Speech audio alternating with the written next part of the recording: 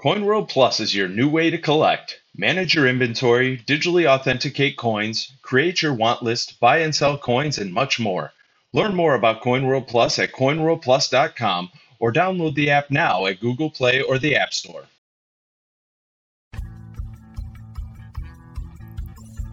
Welcome to the CoinWorld Podcast with your host, Jeff Stark. And as I've said from day one of this show, this is a big tent hobby. There's a lot of room for folks. And Larry Jewett. And learning has been such a tremendous amount of this journey. The CoinWorld Podcast. Hello and welcome to the CoinWorld Podcast. I realize that it's been a while since I've been able to say that. And in case you need to remember, I'm Larry Jewett. And I'm Jeff Stark. You might remember me from a past episode or 100. Thank you so much for being here this week. This week we are here, as always, thanks to CoinWorld Plus. They are giving a voice to your coin. Check them out at coinworldplus.com, I believe. And there's an app as well, which reminds me, I need to download it now that I have a new phone. I have not downloaded that app yet to update my all my coin collecting apps in the, I have a folder of all that stuff. That has a place in there. I don't know about you, Larry, but that's where I sit. That's where I am. Yeah, well, I mean, I'm a big fan of a place for everything and everything in its place, except right now, everything's not quite in its place. But I did have the opportunity, I will tell you this right now, because I know we had the opportunity to exchange our Maya Angelou quarter on that CSNS that recently was held in April here. I did get my next, my Sally Ride quarter. I got two of them, actually. So I was able to get that into a 2x2 and get it into position right there. It just hasn't been put into the folder. It's still sitting in a spot where it's protected, but it's still there. But a place for everything and everything in its place. And when you digitally manage them, because I have a section for the coin programs that I have on my phone. So the CoinWorld Plus is right there, and I know it's comfortable right there. And, I'm going to get some more of these graded coins. And once I get them, of course, the CoinWorld Plus is where I'm going to turn to make sure that I've got them tagged and get them as the best that they possibly can be, because it's certainly exciting times as we've got a lot of things that are going on here as we head to summer, the long, hot summer. I know the kids are chomping at the bit to get out of school here. And but for us here in the coin world side of things, the excitement just continually goes around here. What have you been working on lately? What's been happening in your world? I've been kind of gone for a couple of weeks, and I appreciate what you and Chris have been doing here. You've had some great interviews. What else has been happening? Well, I was just in Ohio to visit the home office, and that allowed me to go to the Shelby County Coin Club coin show. And probably the star acquisition there was a 1991 China 2-ounce silver panda coin, which I thought it was a good buy. And it turns out it was a steal. The guy basically sold it at melt, although he was, premiums are strong for silver right now. But I thought, you know what, I'm pretty sure it's a good deal. I didn't know how good. I have some earlier pandas earlier in the 2000s. I didn't have any panda that old. And boy, am I glad I picked it up. It's a lesson in having the powder dry when the opportunity arises, and having an inkling, a little bit of knowledge there. I didn't know its true market value, but I had an inkling, and I took a risk. And sometimes those turn out to be, you think you got a good deal, and nope, you're going to have to be buried with that coin. They say you get buried in a coin, but that was a fun buy, and it's a neat little thing. It's a PA4 that's double thick. So it's the same diameter as you would normally expect, but it's like twice as thick, or chonky, as the kids say. But so that was fun. That was cool. Of course, that wasn't the only reason I was there. I got to see folks from the Shelby County Coin Club who've I've known for 15 plus years now. And, it was just a good time. And I popped in for a couple hours and then hit the road. But that was the big thing for me, being back in the office, seeing folks. bump into somebody and run an idea past them, that kind of thing. That's why I try to get back a handful of times a year. And this was my first time this year, and I came home with a cooler full of pie from The Spot in Sydney.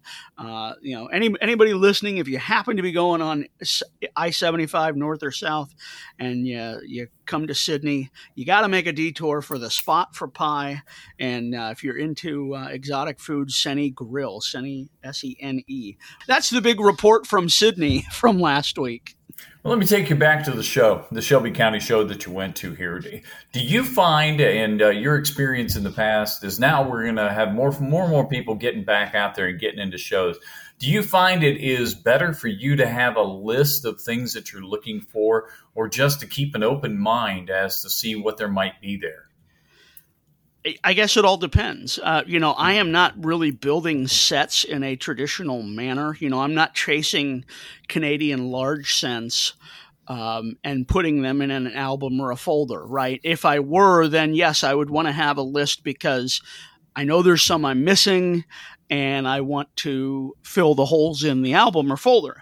But there I was just paying attention to, okay, what are they offering? And do I think it's a good value? A couple of things I got actually, and I was able to, the guy had a giant 3-inch bronze Dwight Eisenhower inaugural medal for $3. And he had 2 Coin World mint medals. These were a series of bronze. They also did silver, but these were bronze that I bought that show the 8 various U.S. mints. The most common, most easy to find one is Philadelphia Mint. I also got a Charlotte. I think that was the second one in the series. He had them $2 each, and I said, will you take 5 for the group? So knock $2 off. So I priced it out as I got those bronze medals at $1 each. Well, I already have some, but they're Coin World related, and I can't pass them up at $1 each. And they show U.S. mints. So it's kind of fun. It's kind of cool. I knew that was a deal. Do I, quote unquote, need them? No, I already have some. What I need are the silver versions. I have a couple in silver. I don't have a complete set in silver. But, if I were approaching it from, I need the 1859 whatever variety of the Canadian large cent, which I did find in a dealer's, a pile of coins for 50 cents each. I know that's a $3 to $5 coin in the condition it's in. So 50 cents, sure, I'll pay that. Any Canadian large cent in decent shape should be $1 all day long just because it's big and bronze and old and it's, Canadian is very popular. So, no, do I have another? I don't remember, but the price was right. And, 50 cents here, 50 cents there. Okay, $60 for my Panda coin. But, I didn't walk away spending more than $100 and if that, and I had a good time. Well, and I think that the question that I ask, basically, there's no right or wrong to. It just Correct. depends on where you are, where you stand on this type of thing. But the thing that you hit upon there is the example you use by extracting the 1850s Canadian coin is that you had the information that goes with it to allow you to recognize that this was a good deal. And so I think the bottom line is the underlying message is if you're going to go to a coin show, be prepared. Yeah, prepared with capital, prepared with knowledge, prepared with a list if that's what you're chasing. Be prepared to be surprised by what you see and interest you. I mean, how many folks stumble into a collecting path because, they're meeting headwinds, getting resistance in one area, prices have gone up or availability is tough. Nobody likes to collect something that they can't find in the sense of, are you really collecting if you only add a piece to your collection every year or two? That's, so you can't stay involved and on the hunt if it's that problematic. So, see what's out there. I talked to a guy who, locally, very nice guy. And he showed me some of his rarities and these are jaw dropping as far as true rarity goes, rarities and with price tags commensurate with that reality. And he just bought them because they were rare and they were interesting and they had a neat story, and they're not part of any sort of set or anything. It's just what caught his eye. And, it's one of those chestnuts or bromides. It's a old saying, buy what you like. And there's nothing wrong with that. Yeah, and it's the idea, too, that, it depends on what your attitude's going to be about things. Like, for example, the idea of buying a birth year from all around the world. Well, there are some coins that are more plentiful than others. There are some countries that didn't put out many coins that year, that type of thing. You've got to always be prepared to run into like a dry spell. You're going to hit a slump. You're going to be able to get 15 coins one time and maybe only get 1, 2, less than that even. And that's just the biggest thing is you've got to check yourself. I'm just actually giving myself advice here. Just check yourself and remember why you're doing this, and don't get discouraged, because it's so easy to build up, a third of a collection, a half of a collection, get discouraged, get distracted, whatever the case may be. And next thing you know, you got something that 5 years down the road you discover and went, oh yeah, I remember when I was doing that. So, that's one of the things I always caution against, is make sure that you have the commitment that's necessary and understand. And I've heard people talking about this, about getting a mentor and about getting understanding, knowing what's tough, what's not tough. It's just like, who would have thought that it'd be difficult to get circulation state quarters? And, you get some of the years, I got 1999s and 2000s beyond what you believe, but some of the later issues are tougher and tougher to find. So you would have thought the opposite would have been into play, and it's easy to go, well, I guess it's never out there. Well, every now and again you get something and you check and make sure that, hey, I still need a D. Let's check this one. Oh, it's a P. Oh, darn it. And I'm still checking for that second W from 2019 and 2020. Every one of those I get, I see 19 and 20 on the back of it. I'm flip it over and it's a P. But, that's just the way it goes sometimes. And that's part of the fun of it. It's how you look at it. It's your attitude that helps a lot with this, and getting that chance to get out there and explore. Hey, it's like this. I'm not a hunter.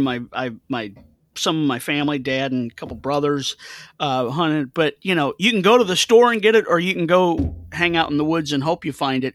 One's easy, one's hard.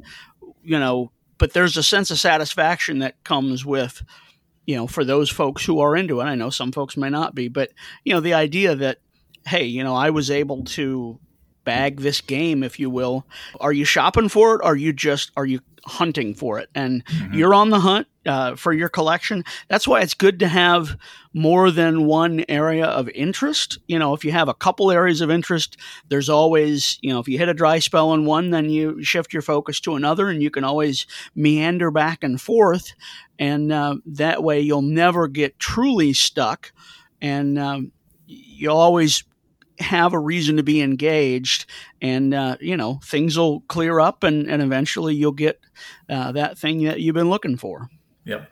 And we're going to move on here. I've got some news that's coming up a little bit later on. Just wanted to tell you about that. We've got an exciting project that we're embarking upon right now that we're going to need you, the listener. We're going to need your help on this one, and we hope that we can get you involved with that as well. So we're going to tell you a little bit more about that. That's going to be coming up toward the end of our program after this great interview we have planned with this was a fun interview.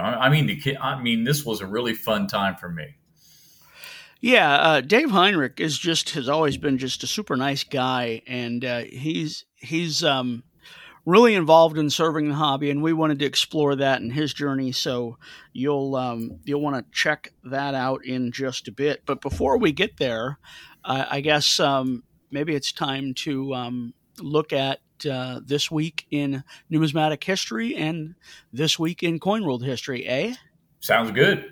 One of the joys of doing this is there's so much history that we can sort of mine for potential mention or coverage. And this one I found in the weirdest place. I get a Google News alert for certain terms, and there's an online publication, and presumably, they have a print version as well, called Banker and Tradesman. And what were they tipping me off to? The passage of the Massachusetts Bay Mint Act.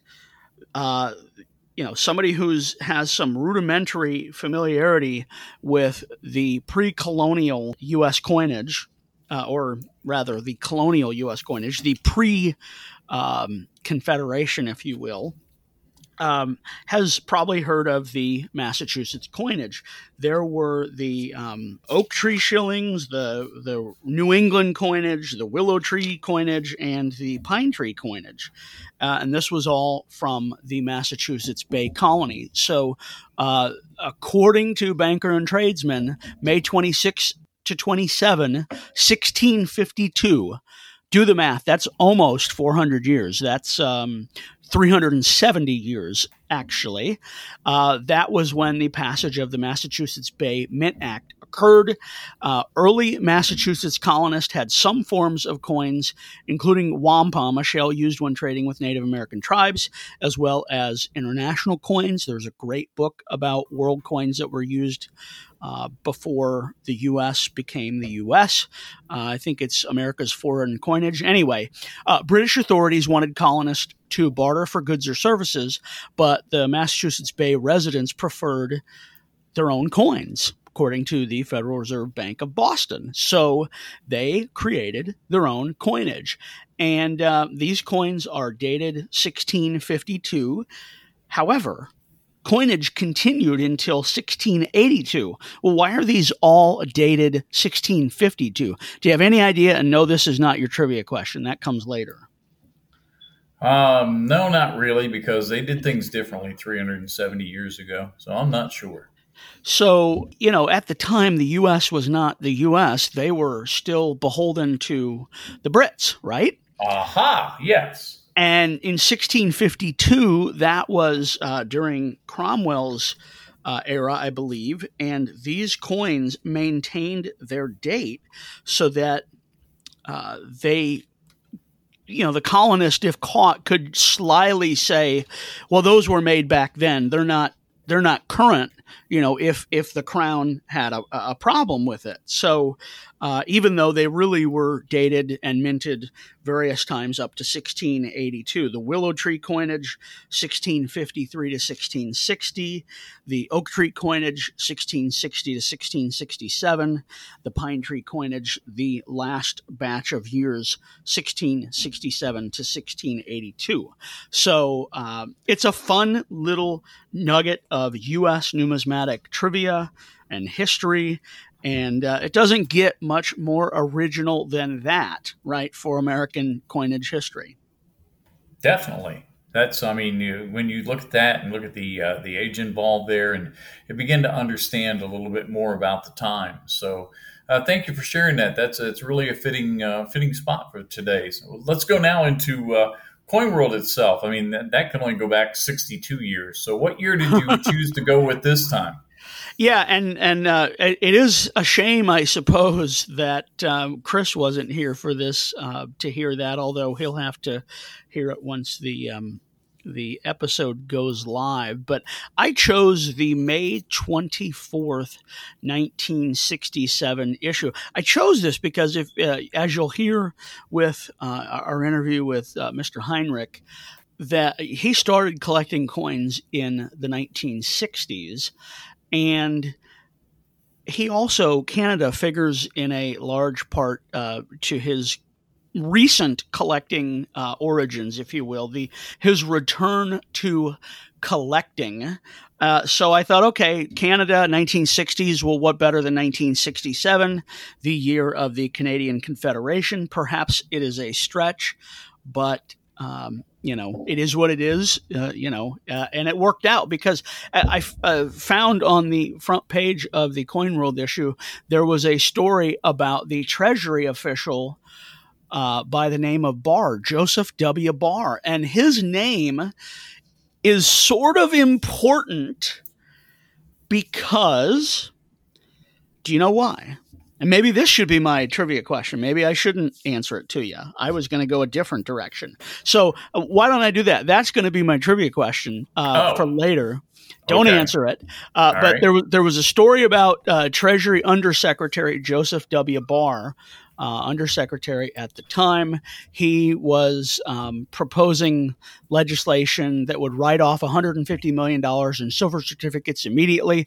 That I don't think ever came to pass. There was a fun little diagnostic or thing on the teaser on the front page about fake 1950 D nickels and 1939 D nickels that had turned up, and the Secret Service was alerting folks to that. Probably the only other thing that jumped out to me as sort of important on the front page was a reference to the largest bullion robbery in England's history, $2.1 million. Not what turned out to be the Great Train Robbery. This is something else. Armored truck, routine delivery, and $2.1 million. 140 gold bars weighing 3,500 pounds were robbed. Security is paramount today and every day. And we've, in the hobby, seen just multiple requests today alone as we record this of folks who have committed theft or attempted theft against dealers.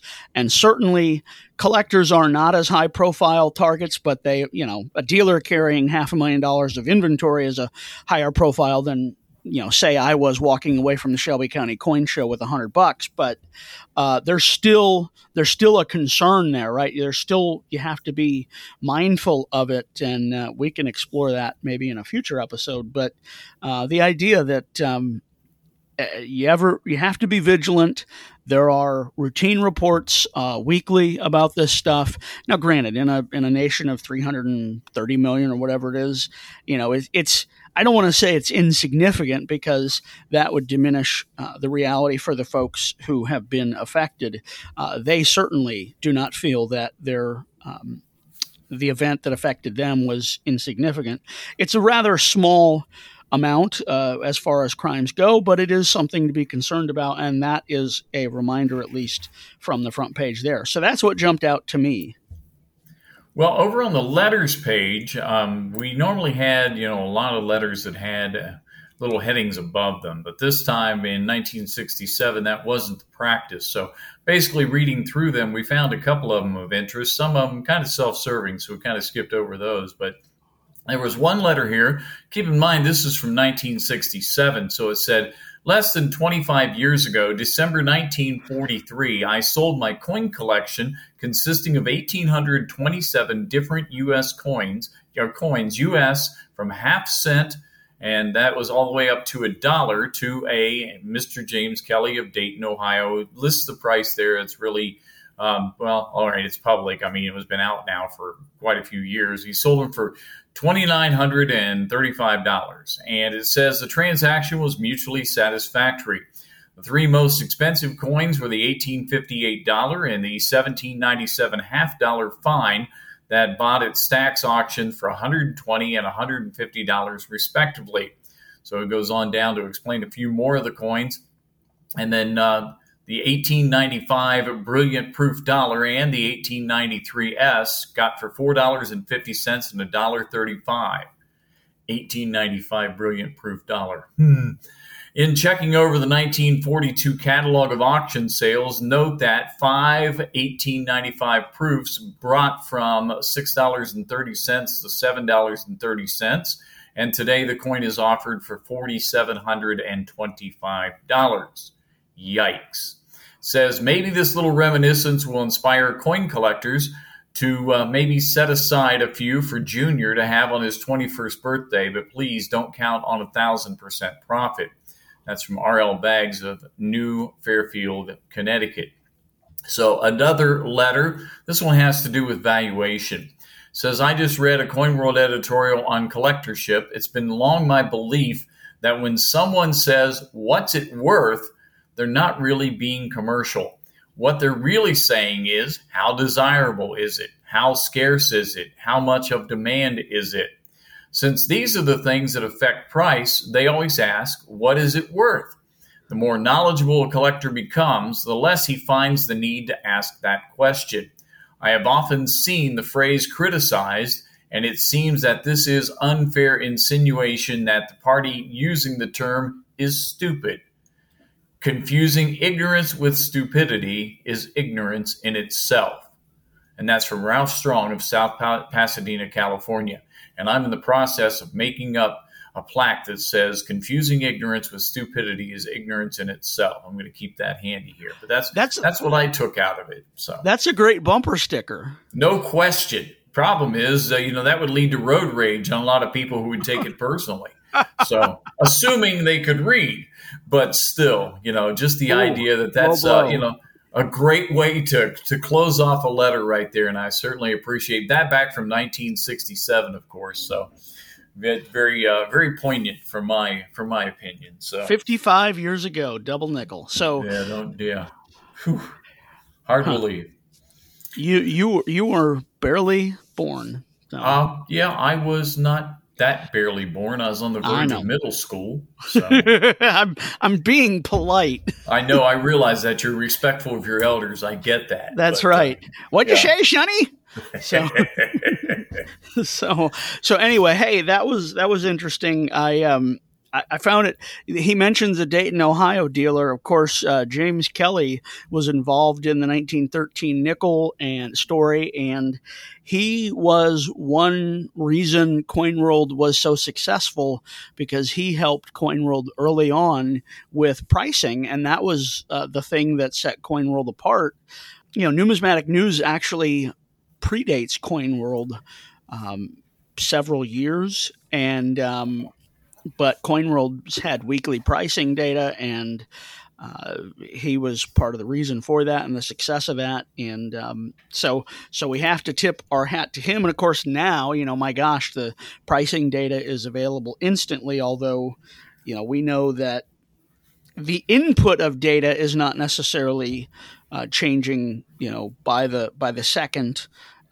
Different categories of coins might get updated different times based on when the price guide editors and contributors are reviewing it. But there's a lot more tools available now to get that information to answer what it's worth, quote unquote, than there was back then. Indeed. Times they are a changing, as they say. So, all right, Dylan, I'm just glad that I can understand you. Yes, as well you should. So just sit at my knee and listen to what I have to say. But anyway, hey, I think I'm going to be put to the test here, though, right? Is it my turn to be put to the test? Yes. So, last episode, you weren't here for this, but we're holding your feet to the fire. We talked about how many Native Americans were employed as the composite models for the Indian head 5-cent piece. That was the question. How many were employed for this? But just because it's sort of aligned with what we were talking about with John Kralovich. Do you happen to know the answer at all? This is CoinWorld Trivia Game expert level question. Oh, okay. My thought would be that there would be at least a couple. But I was thinking maybe along the line of 3. But that would have to be a 100% guess. I've had the same opportunities because the great episode they had, the great interview with John you had, I could have looked it up, and I didn't. I'll be honest with you. I did not look it up. I know what the question was. I did not look it up. But I would just kind of hope that maybe I could just take a shot in the dark here. Rich Strike was an 80-1 long shot at the Kentucky Derby and came through. So maybe I'm going to go with 3. And you are absolutely correct. So there were several natives that James Earl Fraser worked with, the sculptor who designed the coin. But there's you definitely got that right. I'm just thinking, do we have their names? That would be, I would like to at least acknowledge their names. I don't see that anywhere. So, well, let's if somebody out there has their names, drop us a line. Let us know. We'd be happy to find out. I know the email addresses will appear, and we're also going to have additional information in the show links to this particular episode that will tell you a little bit about that after our interview. But, anytime, we encourage you to be involved with that. If you knew or guessed at that trivia question, and or if you know or want to guess at the next trivia question, well, just drop us a line. Good for you. I mean, we want to hear from you. So what is the latest question? I bet Roger Burdett might know. He's a past Coin World podcast guest. So this week, I mentioned Joseph Barr earlier, and I just want to know, why is he significant, and why is a numismatic item related to him readily available today? So Joseph Barr, for those, I'm going to write this down so I remember it, because, I got to be able to ask next episode. Joseph Barr, what does that mean? Who is he? Why does it matter?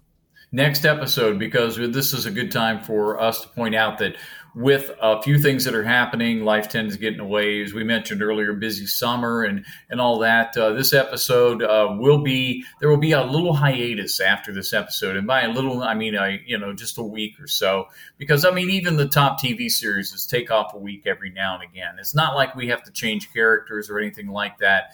But our next episode will not be until sometime in June. One of us isn't getting killed off. I hope. Do you mean to tell me you want me to blow the cliffhanger? Not happening here, but no, we're just demoted from the show. Hey, I'll tell you, because I was feeling that way after you guys did two without me here. I was beginning to feel like the odd man out. So no, what's actually going to happen is we've got some vacation time and some special things that we're working on. We mentioned earlier some special projects. And so we're going to take a brief hiatus from the Coin World podcast. We invite you to stay tuned, because it will not be long. We can't continue. I think this is the first hiatus in over 160 episodes, if I'm not mistaken. So, I think we had 1 week maybe, or maybe we just did a best of or something and haven't actually. But so I have to ask, though, can you tell me a little bit about the special projects that are going on? Yes, I'll tell you about that, and then we'll be getting into our interview that we have for you here. But last year, some of you may be aware that we did a special publication celebrating the 60th anniversary of Coin World. It was called The Most Influential People in Numismatics. And that was a very, very highly successful activity. And so we've decided in 2022 that we're going to continue to produce a special issue. But this year, we're going to once again draw upon the participation of the Coin World readers, the Coin World listeners, everybody that's involved with it. We want you to have your voice in this one. So we are going to be asking you to make some selections based on an extensive list that we have about people that should be included in the influencers. Now, they could have been included in last year's group. That's fine. They continue to be influencers. Some may not make the list because we have to cut it off somewhere, but we have a list of well over 200 people who are eligible for consideration. They're all worthy. They've had an impact on it. It could be collectors, dealers, researchers, authors, club officials, designers, artists, authenticators, lions, tigers, bears, oh my. So we're just basically asking you, if you want to get involved in this, there's no obligation, but we want to hear your voice. Who do you think's influential? There may not be somebody on there that, if you know them, they are not included. I think you can add them, but we're going to put that link up there on both the show notes, and it eventually is going to appear at coinworld.com. But it's interesting that, we want your voice on this. And there's another one I'm going to follow up following our interview. And there's another thing I'd like to have your help with. So keep that in mind. But we want you, the listener, the Coin World reader, to be involved in 2022. So check out that survey at that link. Awesome. All right. So I guess then we just need to pivot to the interview, and you hang on. It's a fun one.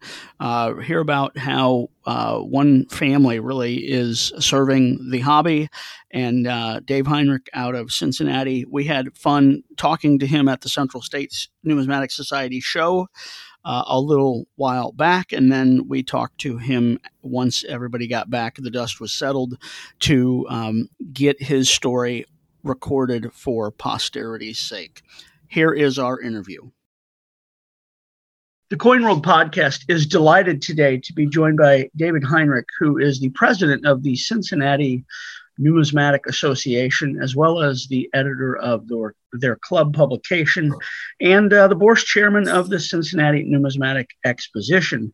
But that's not why we are speaking to him today, because David is somebody who has been instrumental in serving young collectors through the Central States Numismatic Society for nigh on 25 plus years now. Thanks so much for being here.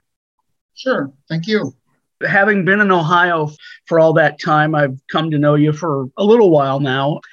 But I don't think we've ever talked about your collecting journey.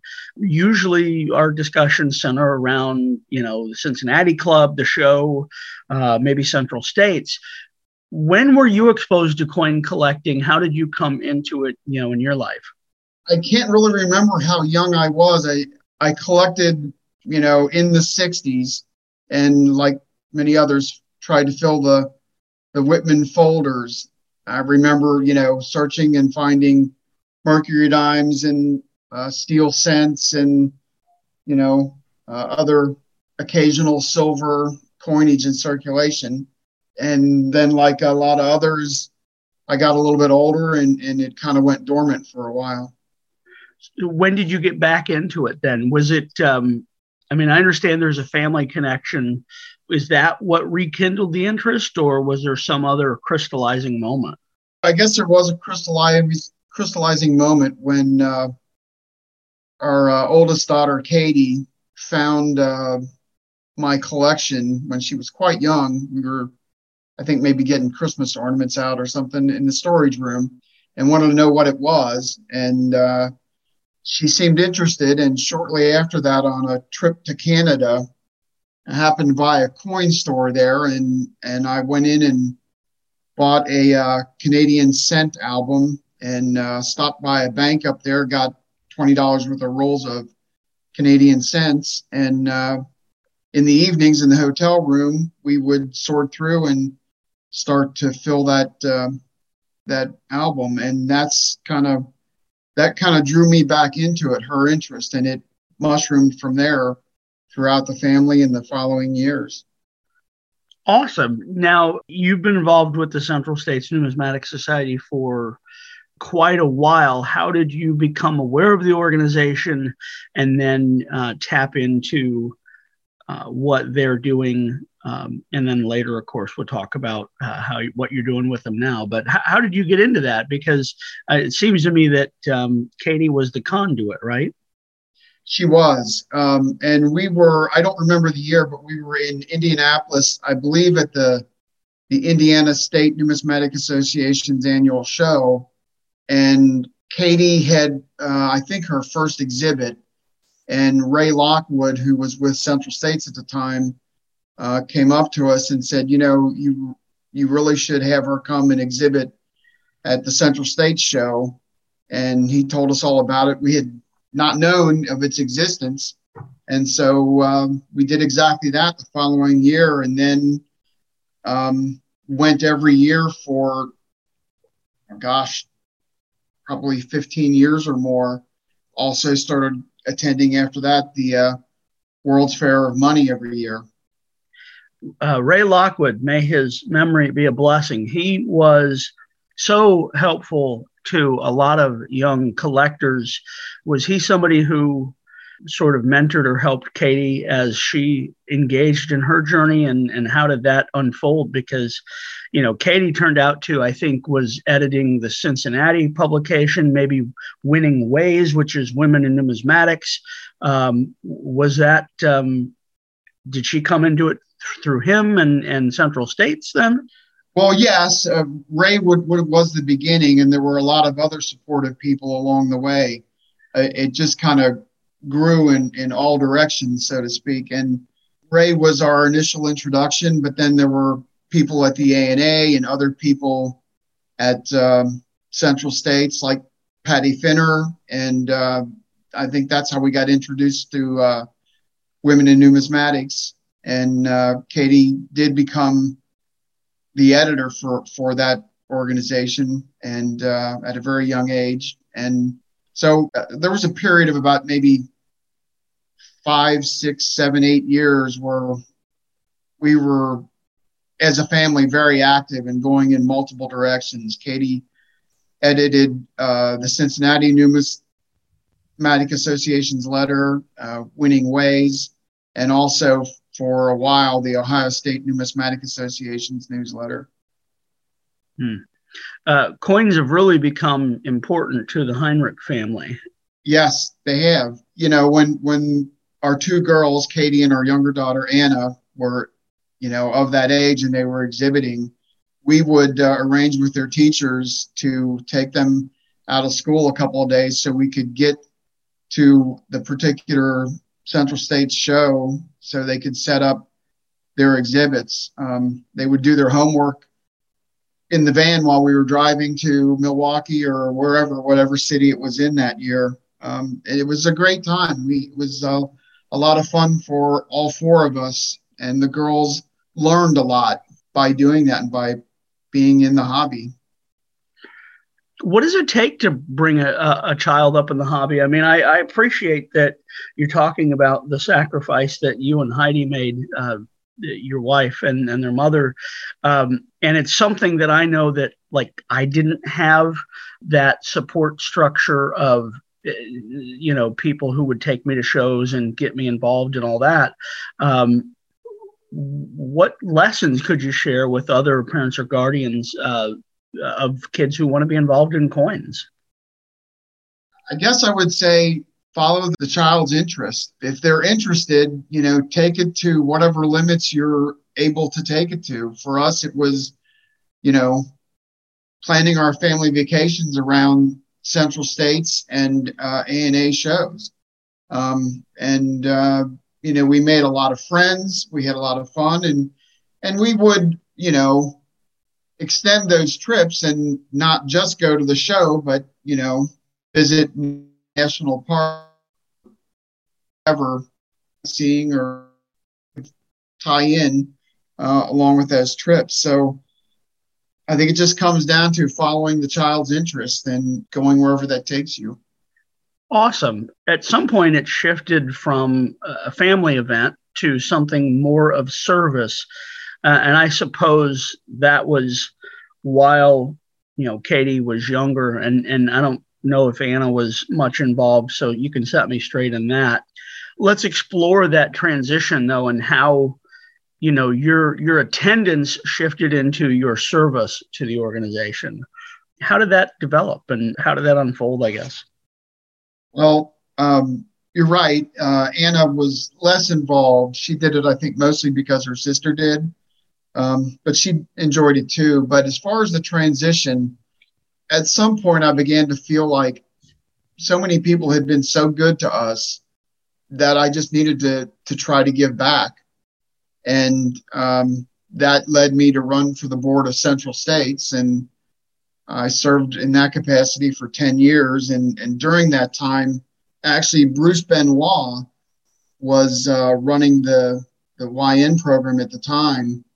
And so I kind of went on with him, and the two of us did it together for a couple of years. And then Bruce wound up moving out of the area, and I took over. So I owe a lot of credit to Bruce for kind of getting me started in that. And that kind of grew into other things. I went along with Katie to summer seminar many years. And 1 year I took photography, liked it so much I took it again. Years later I was there, and Tom Mulvaney had hurt his back and couldn't teach. I heard about it, and I kind of dropped in on Clark Fogg, who was all alone, and kind of helped out with him in that class, and discovered I really enjoyed that. So that I wound up being a volunteer instructor in the photography class for a number of years. And now I'm doing that too. Huh. Very cool. You took over or really stepped into that role that Bruce Benoit had. What do you do in a typical event like the Young Numismatist event that was on the Saturday of the Schaumburg show, the Central States show in Schaumburg. That Saturday, there was a big block of time that, I mean, you're basically not drop off the kids and you're in charge, but I mean, what do you do? How do you engage the young collectors and what sort of materials and all that? What have you learned works well? Well, we have a number of activities, and it requires, a fair amount of work before the show. I would say maybe 40 to 80 hours worth of work, depending. And then there's a couple of days at the show where you have to get things prepped. We have the main thing, I guess you would say, is the YN treasure hunt, but we also have what we call the World Coin Challenge. We have a nickel grading challenge, fill the folder activity. We have coloring books for the really young ones. But the two most popular are the treasure hunt and the World Coin Challenge. And the treasure hunt is just what it sounds like. We give them a binder, in this case, with 12 slots in it that correspond to a coin. They go around, they find the dealers with the little treasure hunt sign on their sign. The dealer has a question, multiple choice. They answer it, possibly with help. And when they do, they get a coin that corresponds the description in that folder. And they do that 12 times. They come back to the table. We give them a red book and a goodie bag. And we have a drawing at the end of the time period. And we have a bunch of prizes. We just keep drawing numbers until every kid gets a prize. And by the way, the dealers have been extremely generous over the years, giving us those prizes. And then the other activity is the World Coin Challenge, where we have buckets of world coins. We have all the supplies and the Krause albums, and we also show them how to use Numista coin app to take a picture of the coin. The idea is they have to identify that coin, put it in a 2x2 holder, and identify it with the country, the year, the denomination, and the KM number, and then that is theirs to keep. They can do that as many times as they want. They can stay there all day and do it. Those two are the most popular, and that World Coin Challenge can be, with certain kids, very popular. I had one young guy a few years back who I don't know how many he did, 30 or 40 of them. And today he works at Heritage. So I like to think that some of this stuff inspires them to go on later in life and stay in the hobby. And that's got to be, gratifying right there. There's got to be so many things about this that are gratifying. What's it like when you see somebody who was in one of the earlier programs come back several years later, still interested in the numismatic activity? Although there's few of them, it's a good feeling. And so is when you have the treasure hunt and you have the little ones and you kind of make their day, and you're introducing them to this hobby, maybe sparking something. And of course, you don't know for sure, but you hope that some of those little ones that maybe wouldn't have got started collecting because of the treasure hunt or the other activities. How challenging is it to come up with new ideas to keep them interested? Because you're dealing with so many different age ranges and so many different places in their own interests in numismatics. How challenging is that? It's very challenging. I think you have to just a bit of trial and error. And when you see something that works better than the others, focus on that. And that's how we've come up with the treasure hunt and that World Coin Challenge as our kind of front runners, so to speak. We actually do that World Coin Challenge periodically at our local coin club meeting. Instead of having a educational speaker that night, we'll make it World Coin Night, and the kids, along with adult members, all are welcome. We'll get a bunch of pizza in, and we pretty much sit all night and go through those foreign coins and do the same thing, identify them, put them in the holder, and it's yours to keep. I seem to recall something like that at one of my visits to the Cincinnati Club. Yeah, I think we tied it in because your presentation was on world coinage. So I think we tied it in with your presentation that meeting. So very cool. I, of course, since I write about world coins and collect world coins, I love hearing that you're sharing the gospel of world coinage. Now, what, if anything, is your collecting area today? And I guess also, does Katie still collect? Is she still, I know she's not maybe involved at certainly at the level she was 10, 15 years ago, but how are you involved from a collector side, if at all, today?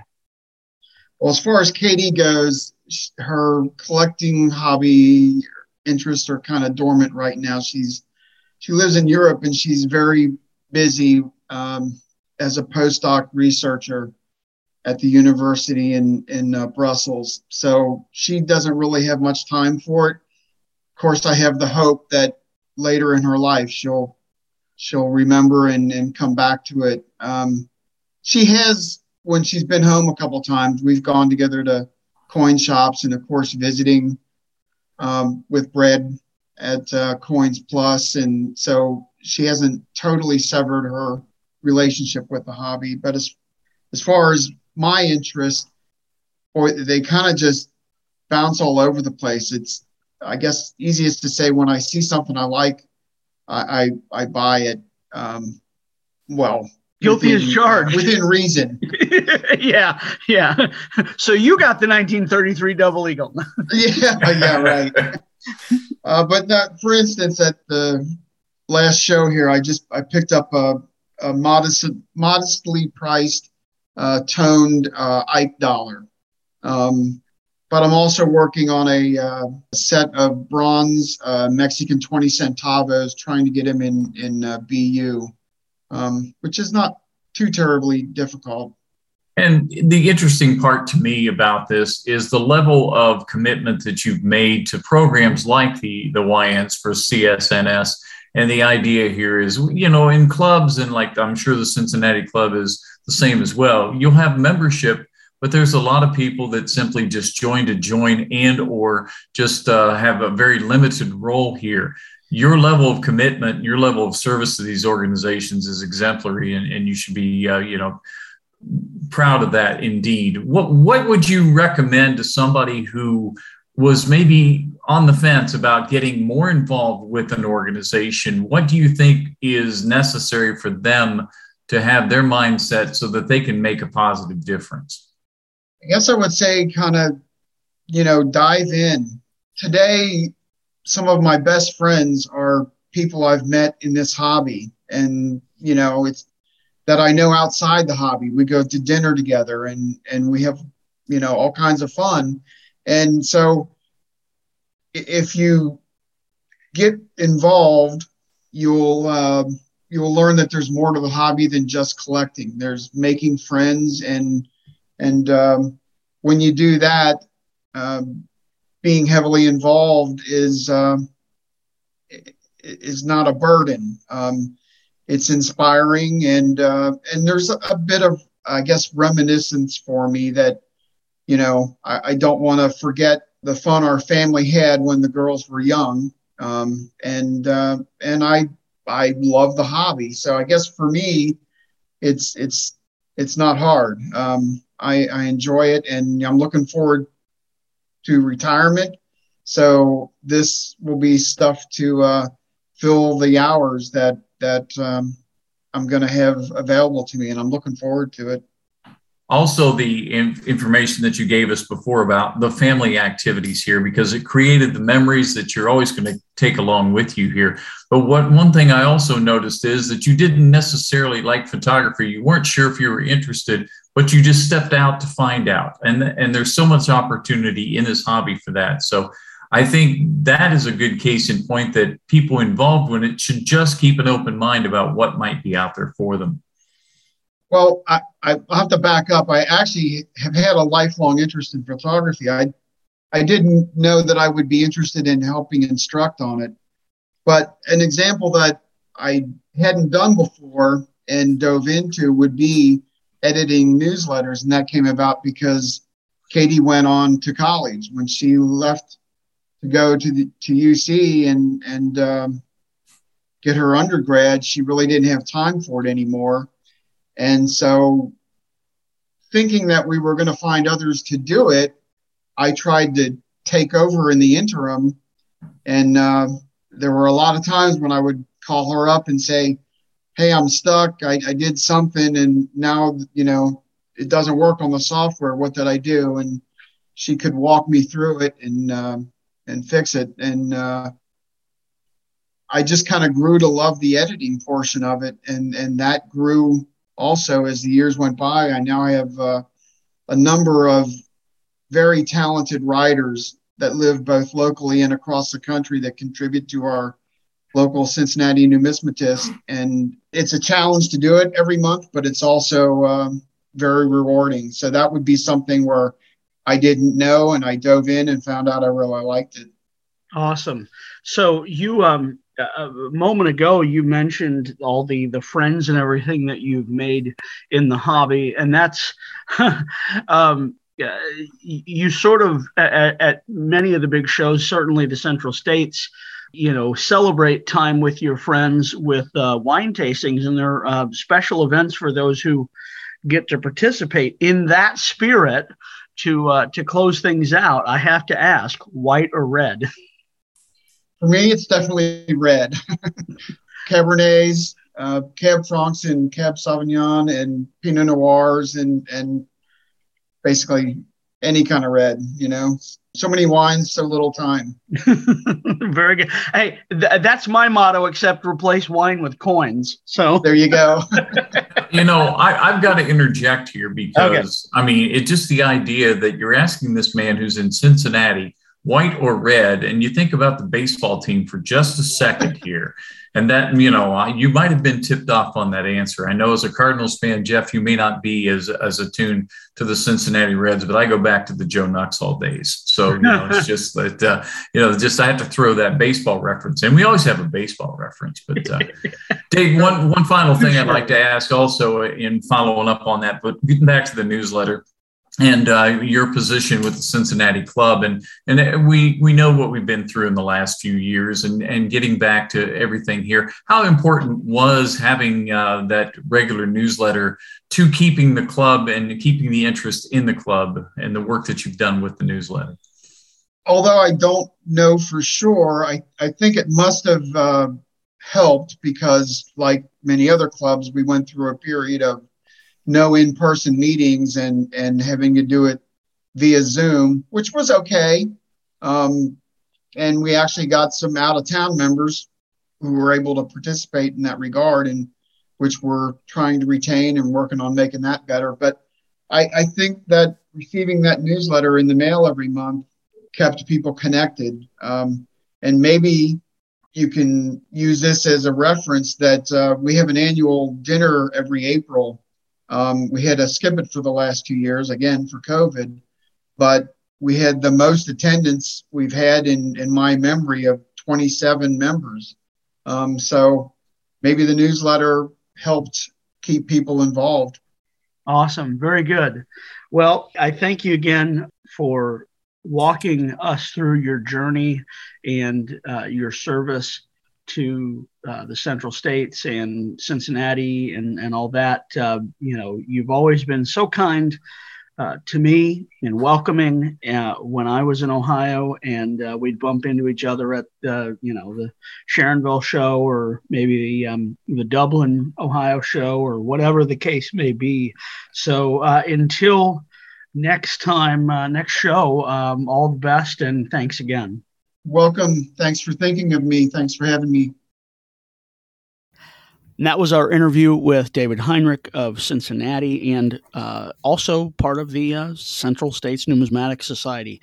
We are so delighted that he took the time to share his experience with everyone out there in Coin World podcast land. Well, yeah, we definitely do appreciate the fact that Dave spent that time and his family, too, and the involvement that they have and all the things they do at the conventions, everything that goes along with all that. And it just gives me an opportunity. We mentioned earlier about this special issue that we're going to be doing here. And another aspect of it, one that wasn't part of our initial foray in 2021, we want to spend a little more time talking about the contributions that are made by the young numismatists that are out there. And there are so many of them out there, and so many of them fly under the radar, that we're planning on doing some profiles of some of these folks that are collectors, whether they've started businesses, whatever the case may be. They should just have the opportunity to get themselves noted right there. So once again, my email address, I'm Larry Jewett. My email address does appear on the show notes.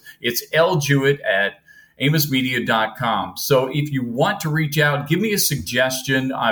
Just a little background to help, but we want to get some more folks involved with this. I mean, these are our leaders of tomorrow. So we want to make sure that we continue to recognize them, because they're doing a job. They're making a part of this too. Perhaps you're a dealer. You have a young customer who shows up often, someone that you're mentoring perhaps. Love to hear from you about what's going on there. So just reach out to me if you would, and we'll give some consideration to having some of these folks in here. I wouldn't mind doing, a dozen or so. So I need your help on this. I can name 4, and okay, they've all been on the Coin World podcast. I mean, Abby Zeckman is a name that comes to mind. Thomas Walker of just a few weeks ago. Isaiah Hageman. Who's the 4th one? Well, you hear him when Larry's not here. That's Chris Bullfinch. So yes. Those are 4 that come to mind right away. I know I have some other ideas, and you out there, listeners, probably have some ideas as well. So please share them with Larry, and we can make that publication a success and tell everyone about these folks who are the next generation of leaders. The first question comes to mind: where is the age limit? We're going to draw it at 30. Anybody under 30. So that's where we're going to put that right there. I mean, a person who's 31 years old, unfortunately, just falls out of that simply because there had to be a limit. And, young in this case is defined by chronological. It's not how long they've been in the journey, but it's defined by chronological. So that's what we want to go with there. Again, every suggestion will be considered. Certainly, you don't have to be, a superstar in this game. You just have to have the love for it. And then if the person happens to be a minor, of course, we'll deal with talking with the parent or guardian before we get too far down the road on this. Okay. So we're very interested, and we're looking to be very positive about this. I mean, I know the YN Award's coming up for the ANA, and there's some great names on that as well. So it's just great to hear that. And we finally got a forum where we can actually do a little more presentation to reward these people. And I look forward to doing that. And I appreciate your help. Awesome. So, on that note, we thank you for being here. It's a little longer, this show, but we had fun doing it, and hope you did have fun listening. Until next week. Happy next week. I told you we're taking a hiatus. Until next episode. Thank you. Happy collecting. Thank you for listening to the Coin World Podcast. Don't forget to subscribe, and we'll see you next week.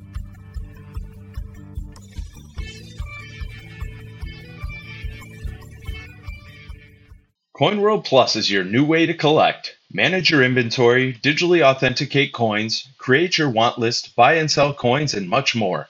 Learn more about CoinWorld Plus at coinworldplus.com or download the app now at Google Play or the App Store.